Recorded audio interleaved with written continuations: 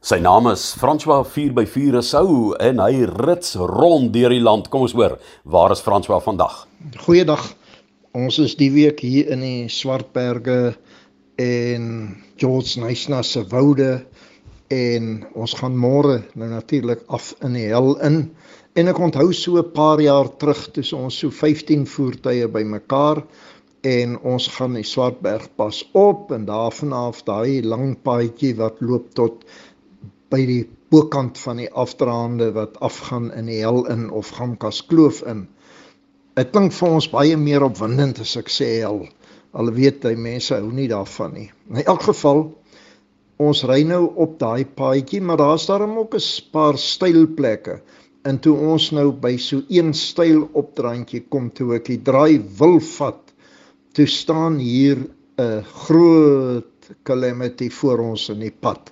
Ek skree op die radio vir almal, stop, stop, stop. Ons moet nou eers besluit wat hier aangaan. Dus dit nou 'n Nissan X-Trail wat nou die berg op is. Die pad is heeltemal goed vir hom, die steilte is ook goed gevorm, maar dis 'n outomaties en dan is 'n man en 'n vrou en 2 kinders en hy het 'n langerige ventersleepwaentjie wat totaal oorlaai is. Hulle gaan nou kamp onder in die hel. En hy het probeer om die draai te vat en toe kan die kar nie vorentoe verder nie. Die kragaftakker sê net woer en die engine knor, maar die wiele draai nie. Hy het mos nou nie 'n laastrek nie, en omdat hy nie 'n laastrek het nie, kan hy nie so 'n swaar gewig teen so 'n styl opdraande trek nie. En die ou het nou alles probeer en nou het hy karretjie agteruit geloop en die sleepwa het geknipmes en hy staan. Hy kan nie vorentoe nie, hy kan nie agtertoe nie. En daai sleepwaantjie druk nou teen die agterste stamper van die kar, sodat daar geen manier is wat jy daai hak afgehaak sal kry nie. Hy's onder soveel druk daar waar hy nou staan. En daar's ook geen kans dat ons by hom kan verbykom om hom vorentoe te trek nie. En die kans dat daar 'n voertuig van vooraf sal kom wat hom kan help of kan daai kant toe trek, is baie min, en dan laat dit nog 'n sterk genoeg voertuig moet wees, is nog minder. So ons sit nou, maar ons kan ook nie te lank wag nie, want ons moet nog afgaan hel toe en middagete eet by daai lekker restaurantjie wat ons altyd baie geniet, en dan terug, en ons moet vanaand daar by die oude meel wees. En ek dink mooi en ek roep al die sterk manne, ek sê kom hierso. En toe almal nou daar by mekaar is omtrent so 12 manne, 2 is te oud, maar ek roep hulle ook, al kan hulle net help skree. Enige hulp gaan nou help. En ek sê vir die ouens, ons hou eers kajuitraad, ons besluit wat ons gaan doen. Sê ek, right, ek is alleen in beheer, ons het saam besluit. Julle manne, eerste plek, ons probeer die karretjie vorentoe stoot, maar dis baie sukkel. En ek sê toe reg, nou vat ons die sleepwa se agterkant en ons sleep hom dat hy reguit staan agter die kar, dat hy ten minste 'n bietjie kan agtertoe kom. En almal vat saam en hulle sleep sommer die gat van die sleepwa reg, dat hy reg in die regte rigting staan. Toe sê ek vir die ou in die karretjie, right, nou kom so 1 meter agteruit, stadig.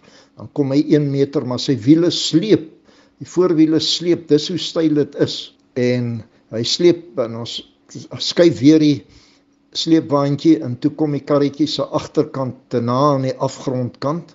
En ek sê reg, ons vat die voorkant van die karretjie in, ons tel hom, jy weet, so 14 mense of so kan nogal baie sterk vat. Jy kan nie glo nie, want as elke een 'n paar kilogram optel, dan sit die hele gewig van daai kar. Ons sleep sy voorneus om, laat sy agterwiele weer reg staan.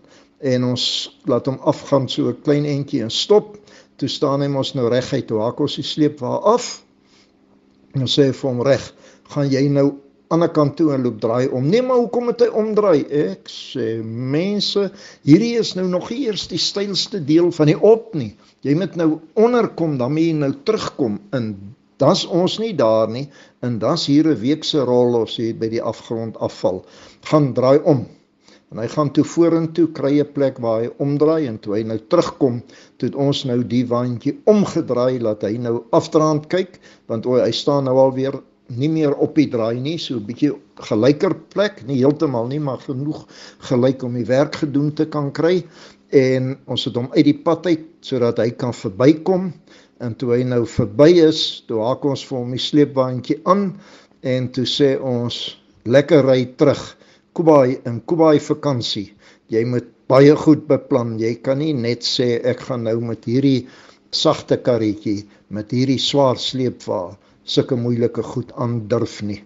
En hy was half ontevrede, maar verskriklik bly, veral sy vrou, die verstaan, die sê, baie dankie, en ons gaan terug, niks verder op hierdie paaie nie, en ons laat hom toe nou by ons verbykom, wat ook maar moeilik is op daai smal paadjie, al die karre trek so uit die pad uit so ver as hulle kan, en hy gaan verby, en hy is toe op pad terug.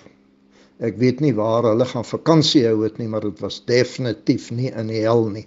Nou ons het toe nou ons tripie kon voorsit, want met so 15 manne is so groot werk eintlik maklik, ligte werk, mooi beplan en mooi gegaan, en almal is toe terug, en ek beloof julle, as julle die vakansie iewers wil heen gaan, en jy het 'n sleepwa, maak seker, die plek is rybaar vir jou met die sleepwa, en lekker 4x4 ry, en as julle my soek, kry my by www.4x4sport.co.za. Lekker week.